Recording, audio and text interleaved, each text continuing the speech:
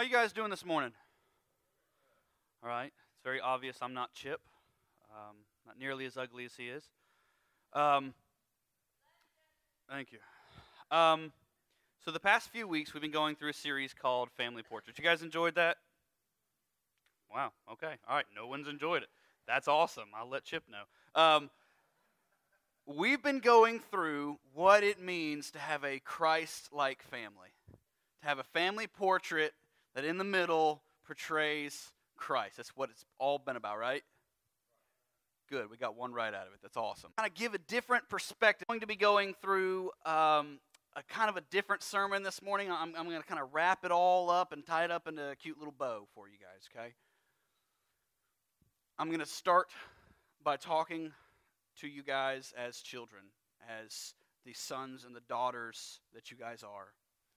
And then I'm going to talk to you guys as adults with sons and daughters. Then I'm going to give you guys some take home, some things to take home with you guys today. But I want to start out by reading Ephesians 6, 1 through 4. If you guys have your Bibles, go ahead and turn to Ephesians 6, starting in verse 1 through 4. Give you guys just a second to get there. By the way, I am not Chip. I am not nearly as pretty as Chip. Yeah. Thank you. I do have hair. That is a plus. I don't think the McDonald's thing worked for him, did it? Bless him. Starting in verse 1, children, obey your parents in the Lord, for this is right. Honor your father and mother, which is the first commandment with a promise, so that it may go well with you and that you may enjoy long life on the earth. Fathers, do not exasperate your children. Instead, bring them up in the training and instruction of the Lord. I heard an awesome story one time. This girl got herself engaged, brought her fiancé home to her parents. He got home. He was going to stay there for the weekend, really get to know the family. After dinner, the wife says to her husband, you go take that boy somewhere and you go find out who he is. So he's like, all right. So they went to the study, hung out for a little bit. And he asked him, what do you do, son? He said, well, I'm a studier of the Bible. I delve deep and I figure out, I'm a biblicist. We'll say it like that. He said, that's admirable. That's very admirable. But what are you going to do for my daughter? How are you going to provide for her? How are you going to give her the amenities that she's been used to? He said, well, sir, I'm going to study the scriptures, and I'm going to trust that God will provide. It's a good answer. That's a really good answer. He said, well, how are you going to buy her an expensive engagement ring? How are you going to provide for her? He said, I'm going to study the scriptures and trust that God will provide. He kept asking these questions over and over in different ways, and it was always the same answer. God will provide, God will provide, God will provide. Later, the wife asked her husband, well, how did it go? He said, well, guy's got no job, no plan, but there's good news. He thinks I'm God. Having kids, raising kids can be a task, and this entire sermon was it was a very difficult one for myself because I don't have a clue what you guys are going through as parents. All I know is what I was like as a child. Y'all, my parents are here. They're right here. I just want to give them a round of applause. I have no idea how I'm alive right now. Can I be real with you guys? I got a story, and it might get me in trouble, but it's okay. That was my entire childhood. So when I was a youngster, I was 6th, 7th grade, I think. One of the things about being a pastor's son, and Paul, I think he might be in the room, he understands. Scott, you understand. Being a pastor's son, there are certain things that you hear that other people in the church may not get to hear living in the home of a pastor, okay? There are certain things that you know, okay? So I was able to overhear a conversation that I should not have been listening to, but between my father and my mother, and they were talking about how when we were living in Illinois at this time. There was a youth pastor that was just not working out. Okay, so he was going to have to be let go, and it broke my dad to do that. But I overheard this conversation, spilling all, and so that next Sunday he made me so angry that youth pastor just ticked me off, and that was probably something dumb that I did. But I looked at him and said, "My daddy's going to fire you." And me, in my 6th, 7th grade mind, I'm sitting here thinking, "Oh, I got you. Oh, I didn't get that one at all. I did not think about the ramifications of my actions at that point until I got home and found out that those ramifications are a big deal." Okay? He said, "Justin, what did you do?" And I looked at him square in the eye and said, "I didn't do it." I was lying out my buck teeth so bad. He took me back to the church, and I was blaming my best friends at the. I was going to throw anyone under the bus it took to get me out of trouble. I was so dumb. Okay, he took me back to the church, and he brought my best friends into his office, and he started questioning them, and they were like, "Well, he did it. I didn't do it." And so, like, everything pointed back to me, and he looks at me, and with tears in my eyes, I am still playing. I'm a drama king, okay? I was playing this up so bad. I looked at him and said, "I've been set up. I've been framed. Are you kidding me?" Man, he tore me up, I'll tell you that, and I deserved every bit of that. But the point of what I'm trying to say is I can't believe I'm still alive from some of the things that I did. So I can't even begin to understand what you parents go through. So this isn't me this morning trying to tell you how to parent. This is me trying to explain this specific passage. And some of it might come across harshly. But that's what the scriptures tend to do. They overlay everything with grace, but they tend to hit us right where we need it. So I want to start by talking to you guys as sons and daughters of your parents. Okay, I want to start in Ephesians 6, verse 1. "Children, obey your parents in the Lord, for this is right. Honor your father and mother. This is the first commandment with a promise, so that it may go well with you, and that you may enjoy long life on the earth." Now, I want to go ahead, if you guys have your Bibles, go ahead and flip over to Deuteronomy 6. I love that section where it says, this is the first commandment with promise. Because that first commandment with promise tells us something that we got to go back to the Old Testament. So let's look in Deuteronomy 6:1. "These are the commands, decrees, and laws the Lord your God directed me to teach you to observe in the land that you are crossing the Jordan to possess." Here we go. "So that you, your children, and their children after them may fear the Lord as your God as long as you live by keeping all his decrees and commandments that I give you, and so that you may enjoy long life." This goes all the way back to Exodus when the 10 Commandments were created. Does anyone know what the 5th commandment is? It's like straight Sunday school now, okay? The 5th commandment is honor your father and mother, for this is the first commandment with promise. All the way back in Exodus, the very second book in the Bible, this is the first commandment with promise that God gives. And this isn't like some big, mystical promise like, "Oh, I don't understand it." No, this is a very practical promise. It goes like this: "So you may live long on the earth. It may go well with you." Have you ever back-talked to your mom and daddy? Raise your hand if you've ever done that. If you don't have your hands raised, you lying. Okay? Let me ask you something. Did it go well for you? Anybody? Did it go? Did you ever get that stank eye from your dad? He's like, "Boy." I mean, everyone, did it go well for you? No, it didn't go well for you because disobedience does not go well. This command with promise is very obvious. It's not a hard one to understand. Children don't have the same knowledge that their parents do. They don't have the same experience. They don't have the same maturity. Good Lord, I know I didn't. But we have wills. Children have very strong wills. And that will It's got to be broken. It's got to be broken by the Word of God, though. You obey your parents because your parents know more than you. Can I say that? Did I hurt any feelings today? Yes? Good. Okay. Obey your parents in the Lord. We're going to get to that in just a minute. So, this is the first commandment with promise so that it may go well with you. If you do not obey, there's a good chance you won't live long.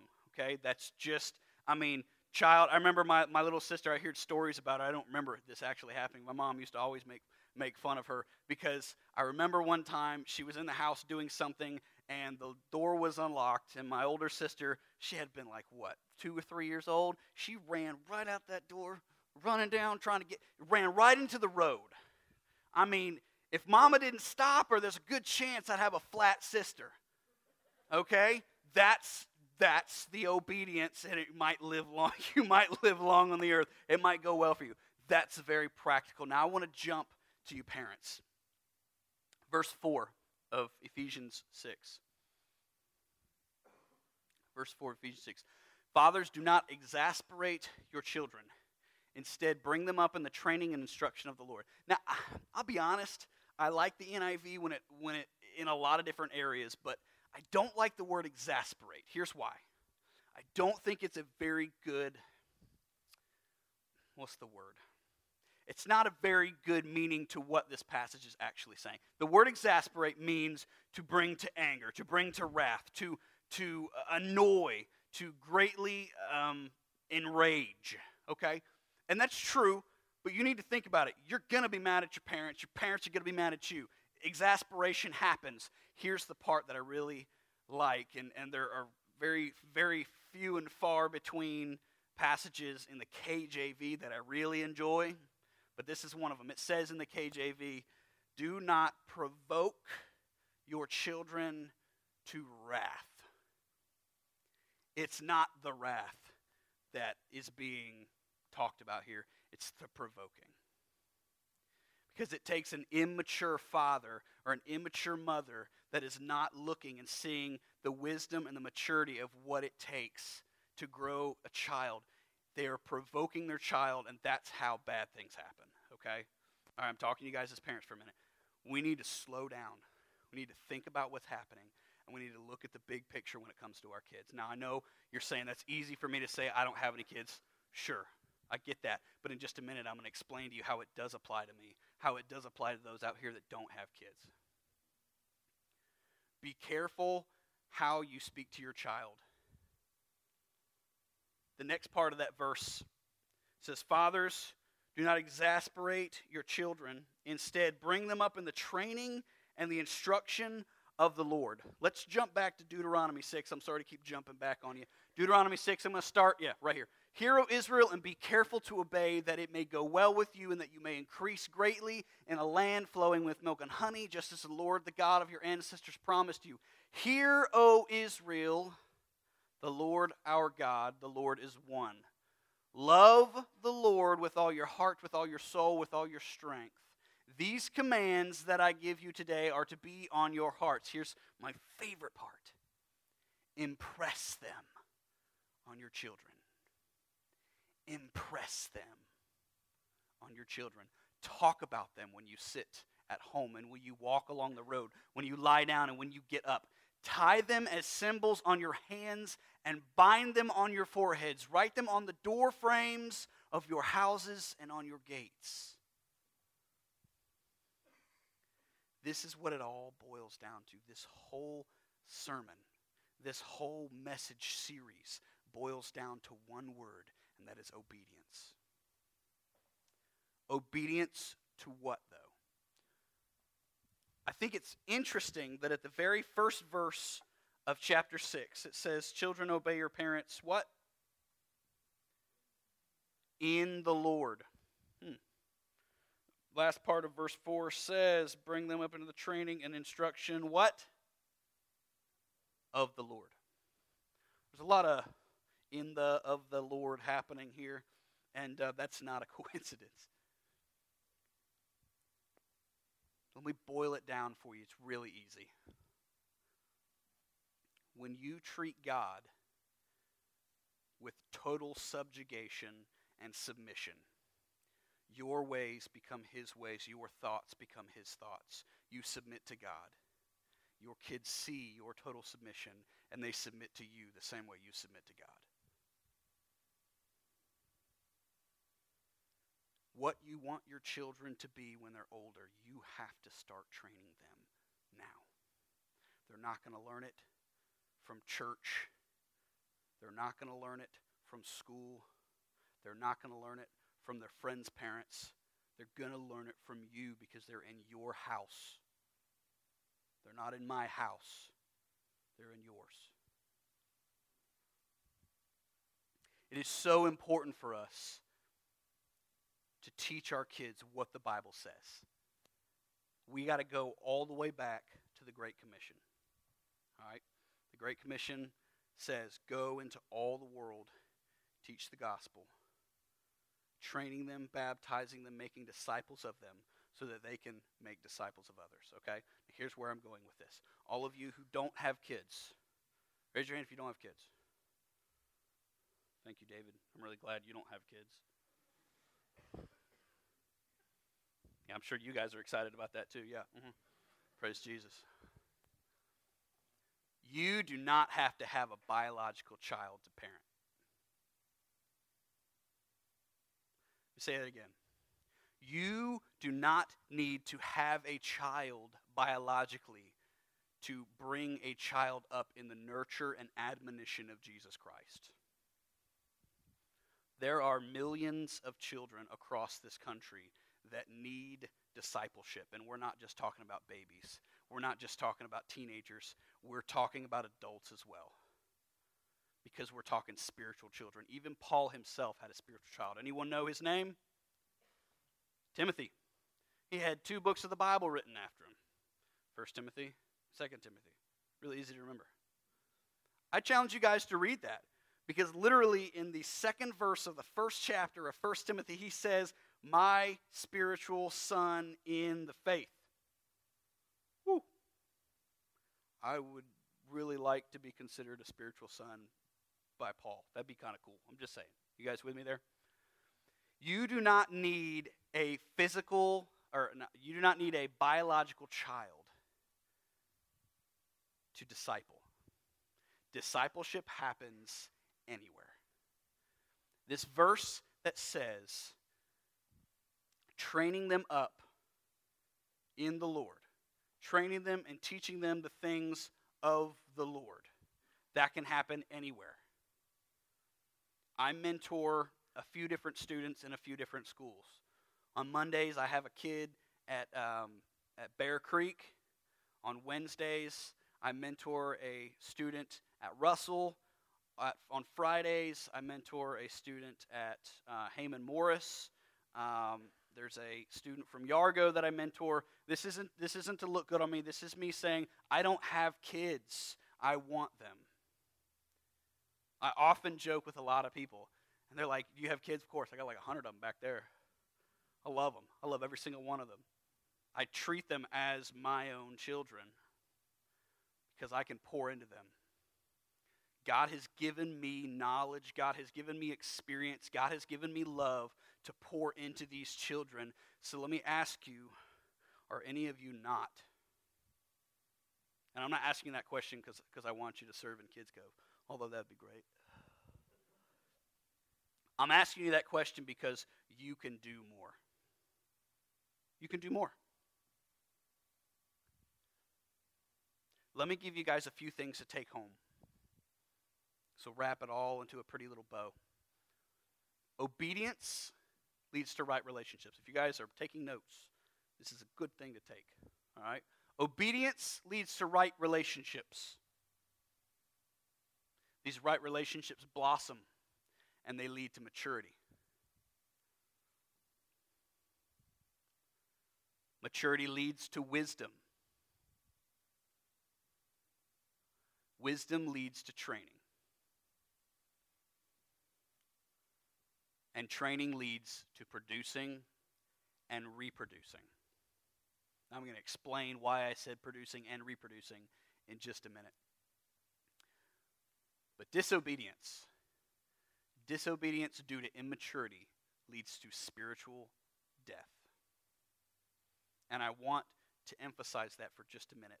I want to tell you guys, if any of you guys are in here that have been running from God, that have been running from your biological parents or your heavenly Father, or maybe you don't know Jesus at all, every life at all stages at any time is redeemable. Can I say that one more time? All life is redeemable. That is so important. It doesn't matter what you've done. It doesn't matter who you are. It doesn't matter where you've been. I feel like I'm singing a Backstreet Boys song right now. It doesn't matter what you've done. Nothing is too deep for God to delve down and dig you out of. That blew my mind. There have been so many things I've done in my life I don't deserve the love of Jesus. I don't deserve what I've been given. But you know what? God sent his Son to die on a cross that I deserved so that anything I've ever done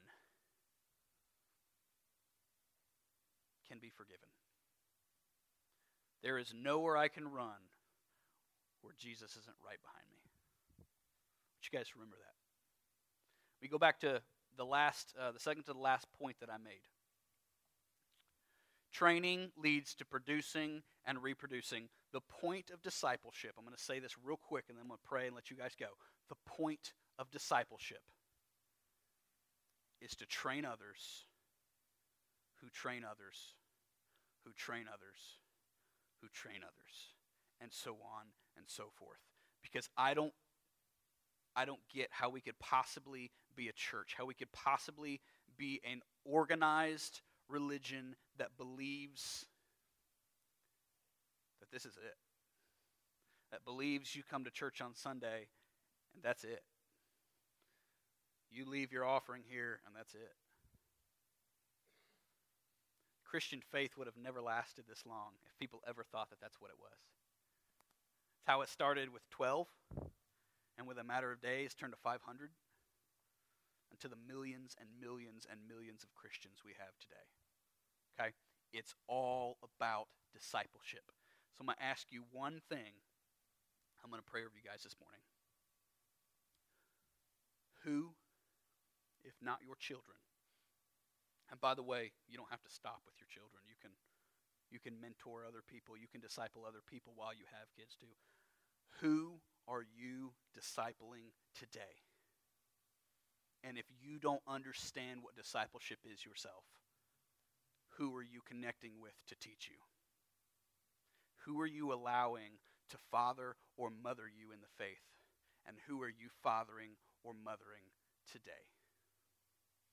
If you're not anybody, I challenge you. I challenge you to pray about it. I challenge you to say, God, bring me someone to mentor. Bring me someone to disciple, because life is so much more than River Hills Church on Sunday morning. Life is so much more than the basket that gets passed on Sunday morning. Life is so much more than the small group that you attend. If you're not living that out in the community, that's disobedience. And disobedience due to immaturity leads to spiritual what? Death. Let's pray. God, we thank you so much for who you are. We thank you for the privilege to worship you this morning. God, I pray that you would just permeate my life with this message. That I need to obey you. I need to lead others to obey you. And God, I need you. God, thank you so much for who you are. Thank you for the privilege to be here this morning. God, I pray that as we sing this last song, that we would really think about those words. Who are we discipling? I pray that you would impress it on our hearts. That you would bind it on our hands. That you would put it on our foreheads. That it would be symbols that we put on our doorpost. That we would think of nothing else than ways to disciple. Because you are worthy. you are worthy to be praised. You are worthy to be adored. You are worthy to have your word spread and your disciples made. God, we love you and we thank you for who you are.